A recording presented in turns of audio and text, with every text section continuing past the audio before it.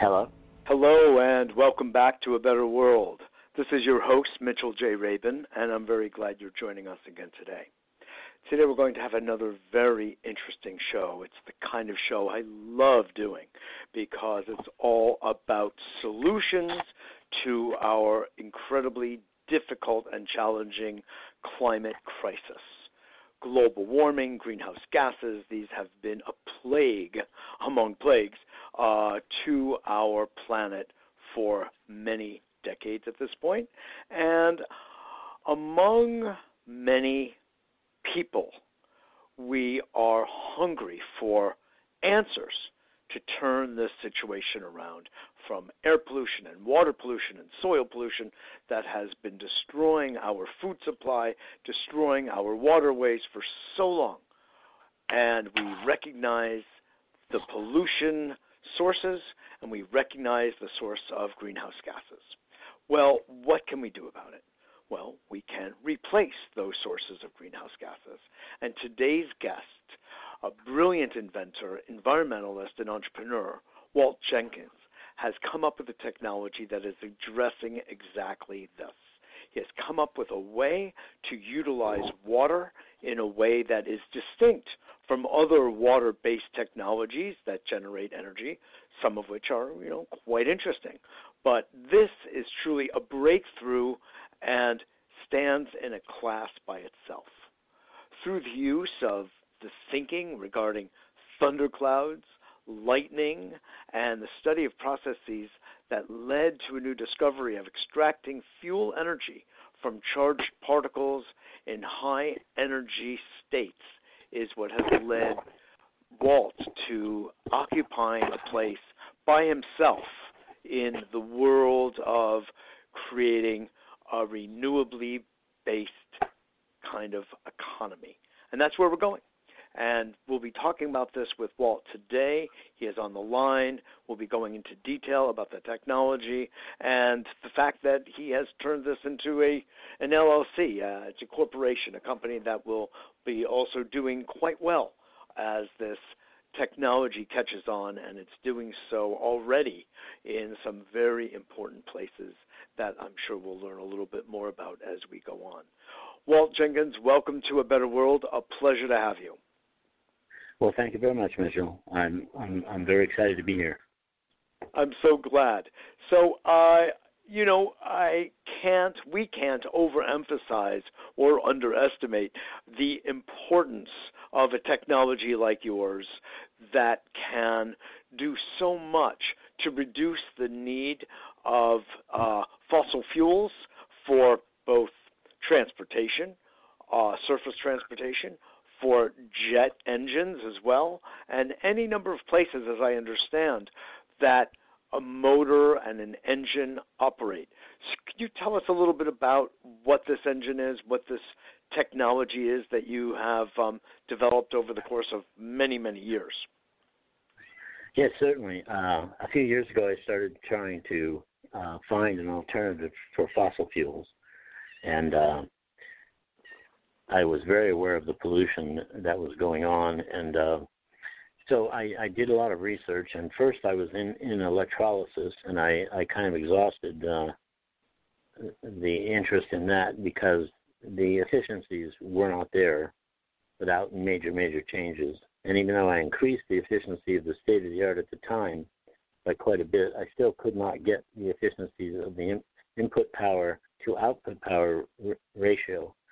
And so I started studying other ways to get energy out of water because I knew that water has over 1,800 times more energy per gallon than a gallon of gasoline. And those are the white papers. That is a remarkable ratio, Walt. How did you come across that, or is that something basically known in physics or water chemistry? It's known widely in academic physics, and even Stanford research admits that it's 30 times. Water is 30 times more powerful energy-wise than a gallon of gasoline, and they've stated so in a documentary about this very thing. But in reading white papers by advanced physicists from around the world and researchers, I came across data that said that there was about an 1800 at maximum efficiency times more energy in water than gasoline. So I knew that is water so was interesting. That is so interesting. Yeah, no one would have thunk it, right? It's like saying 1 gallon of gasoline, and 1 gallon of water is equal to 1,800 gallons of gasoline. That's basically what it's like saying. It's a remarkable ratio. A remarkable ratio that is literally in itself world-changing if someone knows how to harness, access that 1,800 that's the multiple. Whole question. Efficiency is the key. How much input energy does it require to release that energy, and what's the efficiency of the process? So I started down a path. I began about 8 amps input power, and I was running a 16-horsepower engine on my fuel system. But I knew that it could be much more efficient than that, and nowadays I'm about 160 to 180 milliamps of power at 24 volts DC or even 12 volts DC. It's a fraction of an amp, and that will produce you need to ignite it. You just need that little amount to ignite. It also restructures water molecules in a certain way, and when they're properly processed, ordinary water will burn, and that's counterintuitive. So a lot of people, you say, well, you're running an engine on water. It sounds like an eBay scam. And, back in the early days of high electrolysis, everybody was hawking this stuff, and everybody was saying they had the best systems and this, that, and the other. But basically, they only got a few miles per gallon gain, and eventually the plates and the tubes and whatnot in those systems would anodize from the charges, and they would cease to function, and the anode and cathode, it would just stop. And so it had a lot of problems to it. But it was fun. I was involved in the beginning of that, and actually not really the beginning, because there were people in the last generation before me in the 40s and 50s who came up with technology doing similar things. And some claimed that they had, one guy was claiming he drove an RV across the country on it. Another guy had a yacht that he drove down the Potomac in Washington and had senators and people riding on it. But he never got any traction for an investment because big oil at that time was supreme, and it just suppressed everything in its way. Yes. And that still exists, believe me, but it's not as widespread and it's not as widely supported because there's a greater awareness now of what fossil fuel use has done to our ecology and is doing to our planet.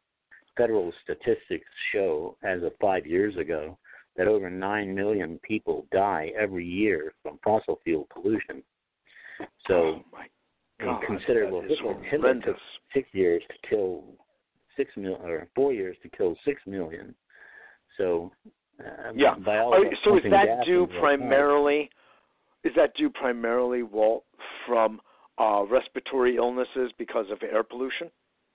Well, I didn't see the stats that broke all that down, but it includes everything to do with the pollution. I would imagine it was related to asthmatic conditions and bronchial, etc. If you live today in Delhi or Beijing, it's worse than Los Angeles was in the 40s and 50s.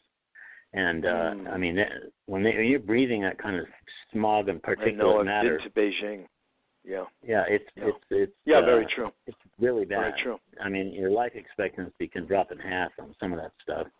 If you're in the bad part of the city, it's kind of like black lung from coal miners, Yeah, right. I also want to just say that in light of what you were saying about, big oil and fossil fuel and that whole marketplace and all, there has been a tremendous upsurge over the past several years in green investing. I mean, up to $8 to $9 trillion worldwide of smart investors, tech-savvy investors, green energy efficiency investors putting their money into renewable energy technologies.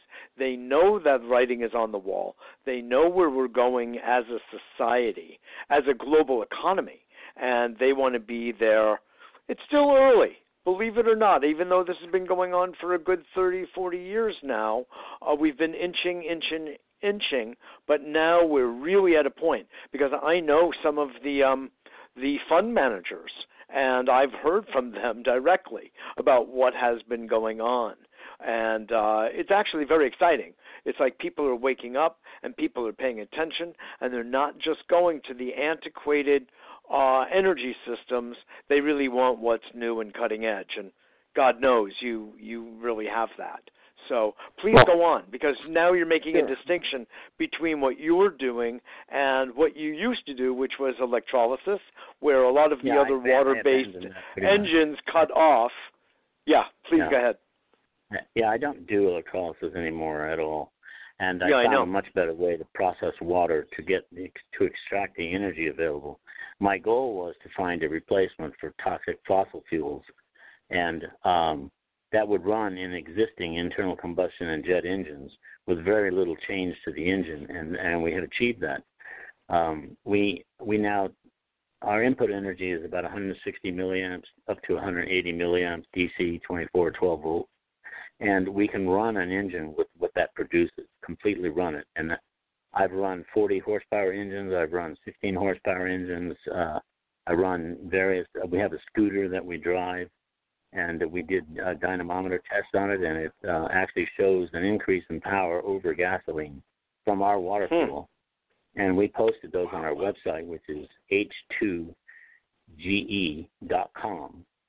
And that's, I'll repeat that, that's H2, then the number 2, ge.com.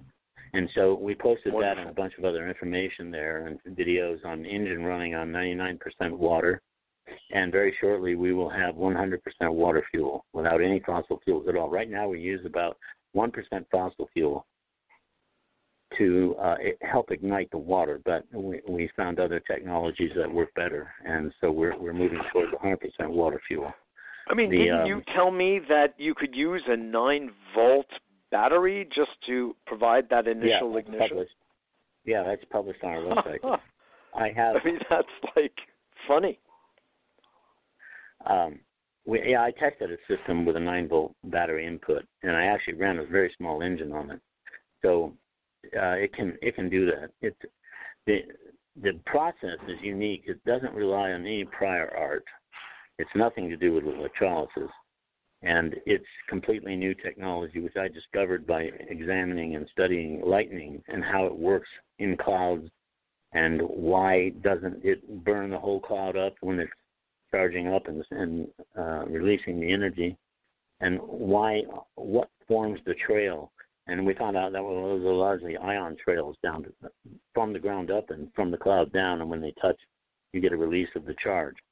So above the cloud level is a major formation of sprites, which are big, giant sparks going upward, and I believe those are charged particles that come in from the sun and go through our magnetic field and are charging up the outer atmosphere, and that when those charges are relayed and stored in clouds, and sometimes just in the air, in the humidity in the air, because you can have sheet lightning that's dry, but most lightning is coming from heavy water-laden clouds, and that is a release of energy out of a cloud is the most powerful force on this planet in the release of energy in a small amount of time.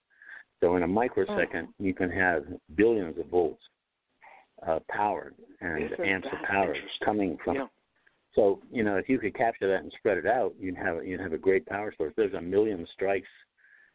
I can't remember if it's a day or a month or what the term is, but there's 1 million strikes in a certain quantifiable time every day all over the planet. But so my studies were into that, and I processed how that works. And then I discovered that I can manipulate water so it can be burned in an engine with a very few modifications and processes treating it. Of course, most people because you say, well, water doesn't burn, it puts out fires. You must be crazy. And then, more recently, we developed the technology so that now we can extract water from the ocean and power boats and ships and cargo freighters. And, one of those super tankers coming from China to L.A. produces as much pollution into the oceans and the air as 250,000 cars do in the same amount of time that it takes to cross. Oh, my. So bunker fuel, ships run on bunker fuel, and they pollute very heavily. And even though they clamped down on high-sulfur bunker fuel, when they first did it, there were a lot of boats just sitting in the dock, not going anywhere because of it. And so it's an economic impact that's huge. So with our water fuel, we can power. Well, it's also a huge economic. It's also, Walt, a huge economic liability. If you think about one of these huge tankers catching on fire or sinking or anything like that, you have both a pollution disaster as well as a financial disaster for the investors or the owners, So you're doing an end run around that. So I want to just pick up on one thing you said, and then please continue. And that is you indicated that you can use salt water as well as fresh water. Well, that changes everything, is a simple way of putting it. I interviewed a gentleman who's a water conservationist scientist recently who was reminding me that only 3% of the water on the planet is fresh water and 97% salt water. So, of course, we live in a world of fresh water, and half of that is going to the meatpacking industry and agriculture, and that leaves us with 1.5% for drinking and showering and everything else we do worldwide. And so that not being able to harness that other 97% would be scary. And now you're telling me that all of the water, fresh or salt, is essentially a fuel for your motor. Yes, or any internal combustion engine, which actually saves that internal combustion engine. It isn't the engine that's causing the pollution, it's the fuel. And when you get an engine to run cleanly, you salvage all of that investment in internal combustion engines. There's this huge amount of legacy technology around the planet. And to change that over to electrics, and there's a lot of mythology about electrics being much cleaner and safer. The car itself and the motor itself, that's fine. But the battery technology, it's the battery. It's the lithium ions, and those are highly toxic. And if you imagine a big landfill full of that stuff in your neighborhood or near your neighborhood, and if that thing ever catches fire, you can't put it out. It'd be like the coal mines down in Virginia that have been burning for 50 years and creating huge pollution. It's very difficult to put that kind of fire out, and lithium ion is very self-igniting, especially when it's stored together for a long time, and it's not economical to recycle, so you have to have a constant supply. Well, it happens that Afghanistan has a huge supply laying on the surface, so that's, you start figuring out what resources cause what wars. There you go. Yes, exactly. It's either oil or lithium, right? Yeah.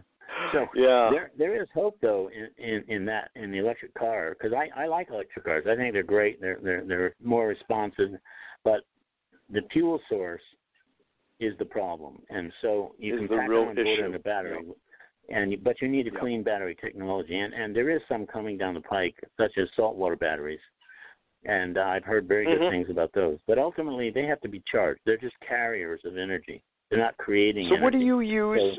In your system, what do you use as your battery system storage? Well, I don't use the battery because in our system, what we do now, we used to just put a tank of water and draw that water. But I started to think about that, and I went, carrying heavy fuel, especially if you're dealing with drones and things like that, or if on regular airplanes, most of the weight is in fuel. And so I thought, well, there's got to be a better way. And I started to very late in my research, I started to, and it had been there all the time, looked at atmospheric water. How much water is in the air? I see. There's 14.2 billion extraction. tons. extraction from the air. And let's see, a big dehumidifier, essentially. Yeah, big dehumidifier. In fact, the very first thing I bought to prove it to myself that it would work is a Chinese humidifier. I extracted the water out of the air, and that thing took about 6 amps. It wasn't very efficient, but anyway, I got the water out of the air, and I took it and put it in my system, and it ran the engine. I went, okay, this is going to work. Now I need to concentrate on new technology for extracting water from air.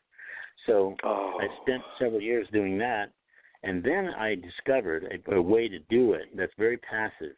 If a vehicle is moving, or a plane or a jet or even a train or a car, truck, if it's moving, you can utilize that energy and you can create heat and cold, and that can be combined to cause condensation at a high rate, especially with certain materials. And so what I did was I came up with a new way to take water out of the air. Sometimes these things are called atmospheric water generators, AWG. None of them are very efficient that are on the market. And so I decided, okay, I have this technology. If I can get enough water, I can stay ahead of the demand of the engine on the vehicle. So we did that, and now I have enough that I can run an RV across America. And I was planning on doing that this July before the virus shut everything down. So we've kind of postponed that until next year or the year after. But anyway, we're going to be taking an RV bus coast to coast from Washington, D.C., and show it to the congressman. And then we're going to go to Stanford University and meet with a bunch of scientists and world group investors and show a documentary of the trip. And we will cross America without stopping for fuel. We will extract all the water from the air we need. And we have that technology now. And recently, I was at a conference in Idaho. A fellow named Aaron Murakami puts that on. It's the Energy Science Conference. And a fellow came up to me, Andre Dearden, who's a really nice fellow. And he's from the Dutch Ministry of Defense or TNO, which is a huge testing facility that's global. And the Dutch Ministry of Defense tests for military purposes technology. And they also are mandated by 2030 to get off of fossil fuels, and they didn't have any replacement that was actually valid and could be applied right now. There were a lot of people making claims, but nobody could deliver. Yes. So I said, well, yes, our technology works. And so after a series of conference calls and back and forth, and we now have a pending contract, which I have to sign the next day or two and get it back to them because I'm a week late getting that done. Because so much is going on. But anyway, so we're in a project with and what they do is they certify military equipment for use by the EU military and by NATO. And so once we get that certification, our process is good as gold. And we will more than likely wind up supplying fuel to the EU military and the NATO forces, and eventually probably the U.S. and other places. But yes. So in short, what will happen is your system, in effect, is a retrofit system. So it's a go on legacy technology, cars and trucks and tanks, and you can fit it on there very easily and use it. It's adaptable. So no matter what the type of hydrocarbon-based motor it is, you can in a sense harness your system if it runs on, to it. If it runs on gasoline or diesel or even propane or any of the fossil fuels, they call them fossil fuels. Technically, they're not, but that's the expression everyone uses. But anyway. Sure. If you have an engine of any type that's out on the market now, we can run it on water. We can also scale that so that we can run big cargo ships at sea. We can run giant power plants, and especially if they're turbine-powered or if they're diesel-powered. Excuse me. But most power plants are powered by steam, and they're fueled by coal. So some are fueled by natural gas and other substitutes, but they're all basically doing is heating a steam engine, and the steam turbine generates the power. So they're halfway to being absolutely 100% compatible with our fuel system, and we're looking for partners where we can actually go in and convert a small power plant and test it and get all the dynamics and the any problems worked out so that it's ready to deliver commercially. That is we've run trucks on our fuel system. We've run diesel engines, gas engines. If you go to our website, there's a gasoline test engine that runs, I think I said that already, but 99% on water and 1% on gasoline.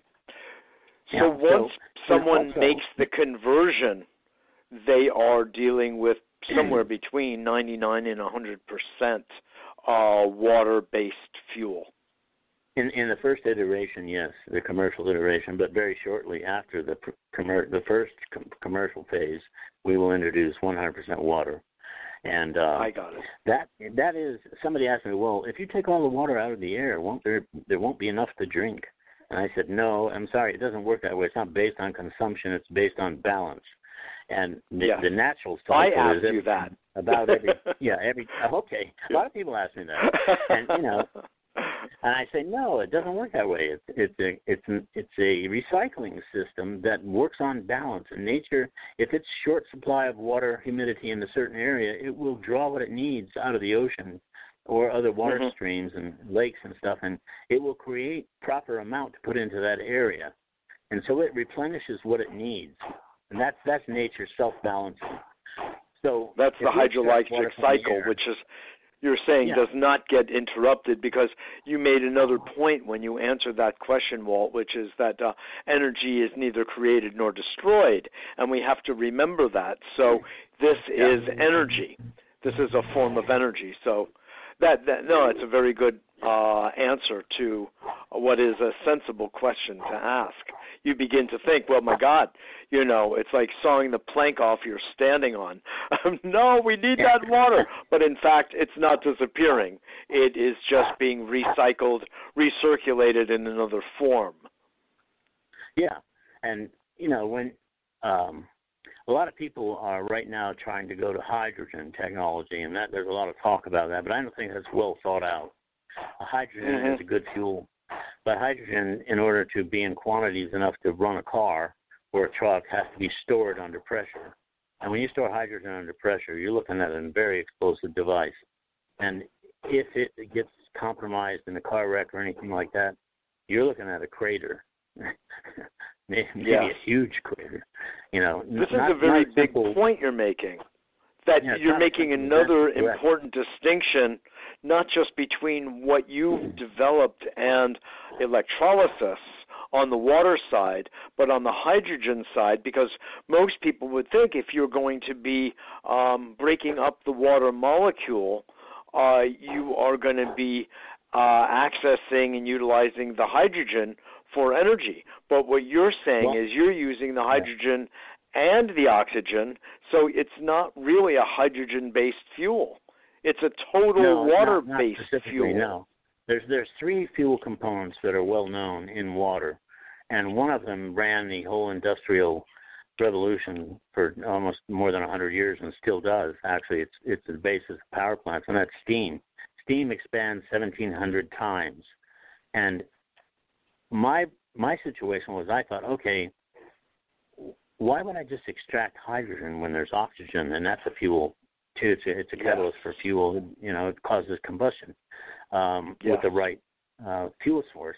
And hydrogen and oxygen together, if you take a lot of energy in electrolysis and you separate the two out of water outside the engine, and then you put them back in the engine, you can get an engine to run mostly with some supplemental gasoline or a majority supplemental gasoline. But there are very few engines that run entirely on an electrolysis because it requires too much energy input, and it's very difficult to get that amount of energy out efficiently. So it's a dead end as a technology. And the other thing is that when I was studying all this, I said, well, why the hell would you separate energy and go to all that trouble to extract energy outside of the engine? When you extract the energy, it should be used in the process. And so what we did is we fixed it so that our water is processed in such a way that when it goes into the combustion chamber, it explodes in there. And during that explosion, hydrogen is extracted, oxygen is extracted, and steam is created. So now you have all three forces in water working in that engine. And it's hugely efficient. And it doesn't take much because of our process is so efficient on the input energy side. And so we're running engines, and they sit up and purr. It's like, you know, you have an engine that's like blah, blah, blah, blah, blah, and all that stuff. When you put the fuel in there, it just purrs. It's smooth. It's like somebody just oiled all the cylinders properly. And so it's much smoother, and it's much more powerful. So the decibel level is very low? Well, it's less, but the main thing is the engine vibration is far less, and that saves engine life. That's a whole other saving. Because that means you've got less wear and tear on the motor itself. Yes, because harmonic and vibrations inside of engines and is a major cause of wear and tear on engine parts internal to the engine. So we solve a lot of problems, and I didn't set out to actually solve all those problems. They're just things I learned about my process on the way, and I was going, wow. And the benefits that come with them. Yeah, there are benefits that accrue along the way. I mean, if I may say that your system is based very much on, you know, the fundamental idea of nature and what we call biomimicry, which is that you are simply following the way of nature, if you will, which is the basis of any good technology, because nature's been the great experiment over millions and billions of years, and much has already been proven to work and other things proven not to. And if you're following in that pathway, which you clearly are, with understanding the explosive nature and the energy output of lightning and clouds and the bursting of a rain cloud, I mean, you have sort of pierced, if you will, some of the mysteries of nature and harnessed them for the sake of, our society. And this is, no pun intended, explosive. Right? Yeah. Well, recently I read a PR release from MIT. The scientists there have discovered that water droplets have energy, and they release it when they're falling onto an object, and especially if it's a particular type of receptive and conductive object, it can release that energy. So they were able to light some LEDs just with the energy extracted from the crashing of water droplets falling through the air and collecting static electricity, and they were able to light up some LEDs. And I was surprised to find they call that a discovery, because we knew about it years ago. We were employing some of that in our system. Some of that intelligence, I didn't know that was not widely known. Have you done any calculations, Walt, of upon the implementation of your technology here? It sounds like it's starting in the EU. Sometimes the United States is a little slow to catch on to good things, and so other countries who are a little bit more energy efficient by definition culturally would no doubt respond fast, and they are. But have you done, I'm wondering, any type of projections of what this would mean for the greenhouse gas sort of ratio, reducing the carbon footprint through the application of the motor? Yes, that's a very easy number. If you put 99% water in an engine, you have zero carbon and zero other toxic emissions. And other than the 1% gasoline that's releasing, it's 1%. But you reduced normal toxic products from that engine by 99%, even now with our still using a little 1% gasoline or diesel. So we knocked that down by 99%. And once we cross over to the 100% water, it will be 100% zero toxic fuel.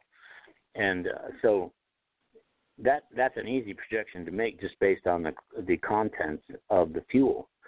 But there are other aspects that are very interesting to me, and that is that once we discovered that we could extract water from air efficiently, then I basically did that to see if I could provide fuel from atmosphere and free up planes from having to stop and get fuel, military planes for being tied to a fuel source, and drones that could actually go around the world several times and never stop, or stay in one place for months at a time and never stop. And then I thought, well, there are surveillance aspects of this. If you're dealing with nano drones, and you've got something that looks like a fly, but it's really a very sophisticated a video imaging system, optical imaging system, and a audio information collector and frequency collectors from temperature-based, kind of like infrared cameras looking through a wall to see people. You can miniaturize all that, but how do you miniaturize the fuel and make that thing have enough range to go downrange over into, say, enemy territory, or even for civilian purposes? How do you get the fuel to last long enough? So I was in discussions recently with this gentleman that's involved with the research project, and his name is Manfred, and he's a very, very intelligent guy, and Andre is also extremely intelligent. I love both of these guys. And so we were discussing the idea that, well, what if I could make a nano drone that could extract this water fuel from the air in a nano way, and it would have unlimited range. And then you have something that's really, really highly got a lot of potential beyond military. I mean, it's just civilian things. You know, you're talking about mapping and doing surveys and all kinds of stuff. And you can have swarms of these things flying around. It's incredible. Yeah. So you figured out how then to have the fuel source as nano-sized in order to feed a nano-sized drone? Yeah, it's water particles in the atmosphere. Water. But you have a way of feeding it. It's just like when you were thinking before when we were discussing batteries and storage. You said, in a sense, there really isn't a need for that because we can always stay ahead of the curve by extraction from the atmosphere. So I'm figuring it's a similar thing here. Yeah. I mean, there's a whole research area in low-altitude satellites, which are basically drones that stay over site for long periods of time, and they're very limited by their fuel range. And so now we're talking about unlimited fuel range, and you could put up a drone-type plane that can broadcast satellite and TV and internet services all over the world, in any remote region without cable, without direct link satellite, putting all that expensive stuff up way out in space. And this is a much, much cheaper alternative. So there's a lot much cheaper, and Walt, it's a game changer, because if you think about the dangers of flying with the sophistication of aerodynamics, it's not so much that, but it's the fuel source. It's the carrying of the huge tanks of fuel that makes it so dangerous. And with this, if I understand correctly, you've eliminated that. So you will be saving lives, saving billions and literally trillions of dollars on fuel costs. Think about this for a second. Google is trying to perfect their unmanned trucks that robotically go across America. Well, they have to refuel those, and they're not very efficient on fuel use at all, and they're very polluting. We can put a system on a truck that it does not need to stop. It can take the water out of the air. The only thing it would ever have to stop for is routine maintenance, tire changes, and lubricant changes, and that kind of thing. But you could, even if you had a manned pilot chaperoning the system in the early stage, but in the later stage, you would probably even eliminate that. And I don't like eliminating jobs for people, so I figured out ways to get people from those job markets and actually retrain them into functioning, higher-paying jobs that this technology can bring. So I don't believe in providing solutions that are just half-assed or don't accomplish it all. It just saves one thing. Oh, you can brag. Oh, electric car is great.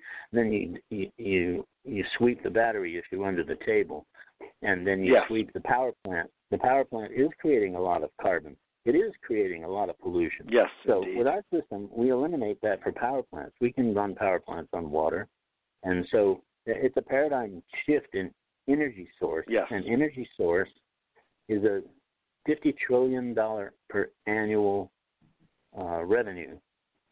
Oh, in transportation segment, $50 trillion. Yes. In the transportation segment, and so all of that and the present day use of technology is based on fossil fuels and coal and things like that, and they're polluting, and our planet. I read the works of Guy McPherson. And you told me you'd had him on your show. A colleague and a friend. He's been on the show for sure. I read his book, and I was almost drawn to tears to think of what our planet is going to become. And even if he's wrong on the timeline, he's right on the effect. And the effect is that if we don't change things, it will happen. And we could become extinct because all these idiots out there say, "Oh, this stuff this climate change is a bunch of crap." Well, you can say that all you want, but the fact is, it's not going to change just because you say that. And it may not have the immediate effect that you see, but the slow effect you can see right now. You can see weather pattern changes in your own home where you're living and the areas of the country you're living in. And the sea rise won't be. It'll be very, very slow until it's too late. Then it'll be very, very fast, and then it'll be too late to stop it. So we're this is ecosystem science. Towards the cliff. Very true. This is environmental science. Guy is an environmental scientist par excellence, and he's one of the very few that I have come across that is willing to say what he actually sees, what the numbers show. This is mathematics. This is not a question. I've also interviewed a gentleman named Dar Jamal who wrote a book that was just also frightening called The End of Ice. And this guy is a journalist and a trooper out in mountain climbing all over the world. And over the last 20 years, his book chronicles the disappearance of ice from the Himalayas and Mount Everest to Alaska, Colorado, Wyoming, just the utter, complete disappearance of ice. And unless we do something major, that ain't coming back. So what you are doing there here there are no more snows of Kilimanjaro. I mean, it's happening. You can see it around the world for somebody who travels. But if you just sit and listen to this propaganda TV that suddenly converted in the last, 2 or 3 administrations, most of the mainstream media is just lies and propaganda. Yes, indeed. Very true. To call it news is a joke. There's one very good piece of information that has emerged as a result of this spread of virus. You'd think, where's good news? Well, in fact, there really is some, which is because the economy has been basically turned off everywhere in the world, the skies can be seen as blue, Walt, in Shanghai and Beijing for the first time in God knows how long, and the same thing with, seeing the Himalayas and the snow there. I mean, it's some remarkable, beautiful things. Fish showing up, were you telling me, I believe, in Venice, right? Yeah, they can see fish and water's clear. Exactly. So what we see is that nature has this remarkable regenerative quality. And, in fact, Guy and I were on a radio show together the other day. I invited him into, not mine, actually, someone else's. And we were both remarking on this phenomenon of nature. And when we give her half a chance, this is the regeneration that occurs. And I want to say that your technology will give ample opportunity to nature to regenerate. And that is of a value that is priceless.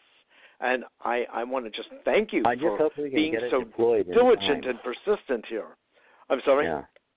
I just hope we can get it deployed in time, because that's a critical time factor.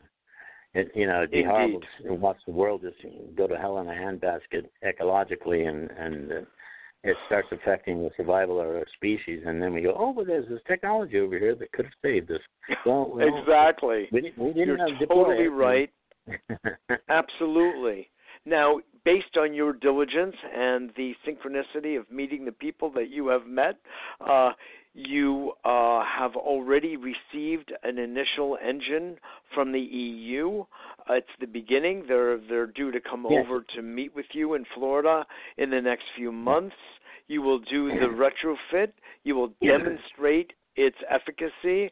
And, I think people will start to catch on, and I think it's brilliant. No, thank you. They sent me an engine from a troop transport vehicle. That's a military field vehicle, and it's a big engine. And they also, once we get it running here, they'll be flying over as soon as the air ban flight from Europe is off, and they can get here. Yes, because of the virus. But then we go back over there, and we put that engine back in a troop transport or in a tank or whatever it can go in. And we run a series of military field tests on it. So I'm looking forward to all this, because one of the biggest problems that I face when I talk to people, if I say, well, I run engines on water, they roll their eyes, and they think you need a tinfoil hat. And then the second thing, when you bring up, well, I extract the water from the atmosphere, I run engines on that, then they just, they get up and walk away, because they're conditioned to think that way, and water doesn't burn. And you can't. There isn't enough water in the air to extract or run fuel. They don't know any facts. They don't do the research, but they have all these presumptions, and they don't want to be told that they're wrong. So I don't waste my time. Well, there's good news. There's good news, Walt, which is that there are enough people who listen to this show, and people that you and I both know, and our colleagues, that recognize intelligence and creativity in action, and when you demonstrate what it is you have, it will allay all questions. Once they see it in operation, well, they'll shrug their shoulders and say, can I still invest? So we've run out of time, and I want to really, in fact, let me ask you, is there still room for people, if they are interested on the financial side of benefiting from what it is you've put together? Is that still available? Yes. Yeah, let me give you the little pitch on that. If you go on our website, you'll see the track. When we first came out, I didn't know what to put the par value of the shares at, or the units. They're actually member units in an LLC, slightly different from a C corporation. The reason we're an LLC is because it's run by an operating agreement, and C corporations are run by statute. And the people who made the statute fixed it so, well, to give an example, Steve Jobs was the genius behind Apple. And he built that company up to major levels, and then the suits came in from Harvard and everywhere else, and they drove it off a cliff and nearly bankrupted it. And then he got invited back. Yeah, and so when they messed it up, he got invited back, and he built it up bigger than Exxon. That's a primary thing. When you get a bunch of those kind of guys that think, oh well, they're approved by the venture capitalists, and they're all geniuses at marketing and all this stuff, and they come in, and they really aren't. They have all the credentials, but if you don't know your market, it's not just another widget what we're doing. It's very different. No, exactly. So, to get back to this, you have a team assembled here. And we're actually going to stay private. We're a private placement under Reg D, SEC, and our shares started at $1. They went to $20 when we got our Canadian patents, and then when we were informed we're getting our U.S. patents after 8 years of dirty politics and not being able to get them, we finally got them. So now we also have the EU, all the countries in the EU, we have the patents on that. And so we went to $20. Then when we found that out, we went to $30 based on that information. And then we found out that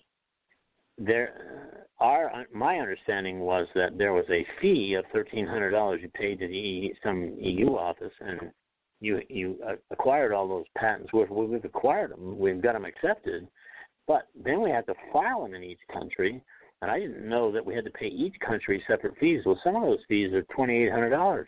Italy is $2,200. Again, and like the UK is only $200. So it's bizarre how each country is putting the value on their filing fees. Yes. But anyway, it slapped us with a $41,000 sudden 10-day notice. So we went, we've got to raise a bunch of money. So the quickest way we could do that is with a special issue shares, which we limited to 100,000 shares. And we said, look, let's put this back to the original price of $1 a share. And oh my God. After the 17th of this month, when the deadline is due, originally it was the 15th, but they extended it 2 days because of the coronavirus. But anyway, once that deadline passes, those dollar shares go back to $30. And so we're trying to raise $40,000 or $50,000 to pay the fees and the attorney fees. And we do have the money. It's not that we're desperate. It's just that the way we budget our company is 2 years in advance. We pay for everything. We hold the money in advance to pay for the next 2 years. And when somebody slaps you with a $40,000 or $50,000 10-day deadline to raise cash, you either take it out of throws you off. Hand. Yeah, it kind of throws a disbalance into the system. So I said, okay, let's do this, and we'll.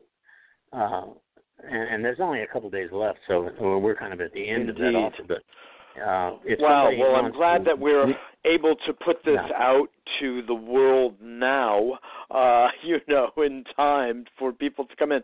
Why don't you thank you for explaining all of that. That's it's very last minute. What is your contact information you'd like people to have if they'd like to follow up? And I'll give mine afterwards.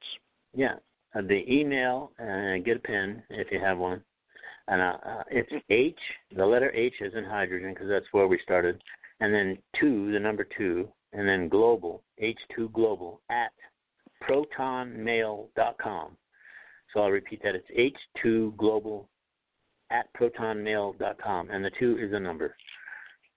Got it. And so if anybody wants to email me and check into I'd be glad to talk with them about the share situation. And, they're actually units. I shouldn't call them shares. I keep getting, my buddies are saying, hey, don't call them shares. Don't call them shares. In effect.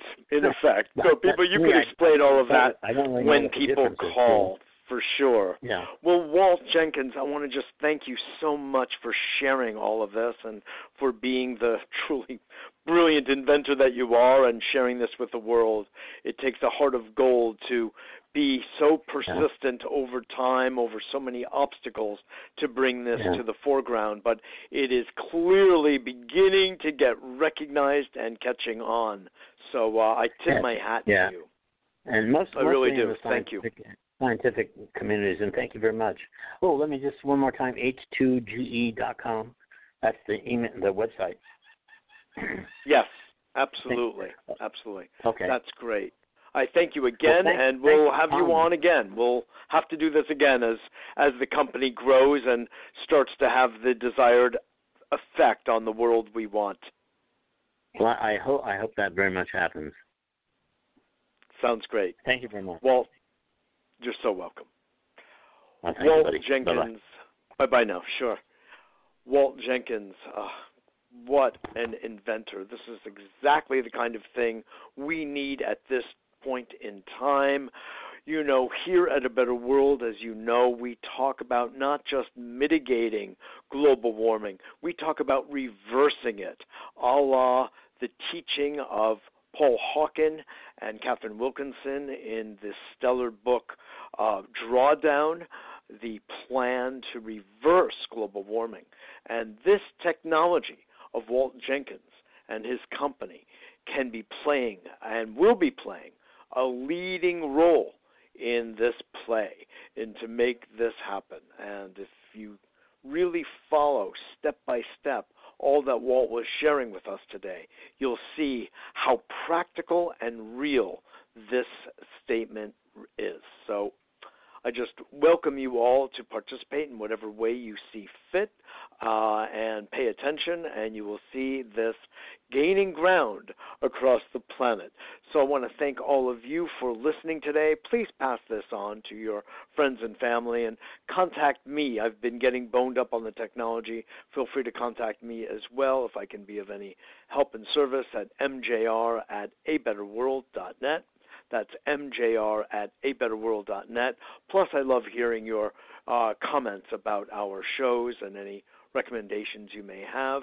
And please join our mailing list, our newsletter. I'm on TV in New York City every Monday evening at 7 p.m. as well. And you can catch that, if outside of Manhattan, at www.abetterworld.tv. That's abetterworld.tv. And we're a nonprofit, a 501c3, so your donations to us to keep us sustained on the air are always appreciated. So thanks again. This is Mitchell J. Rabin for A Better World, and I look forward to seeing you all.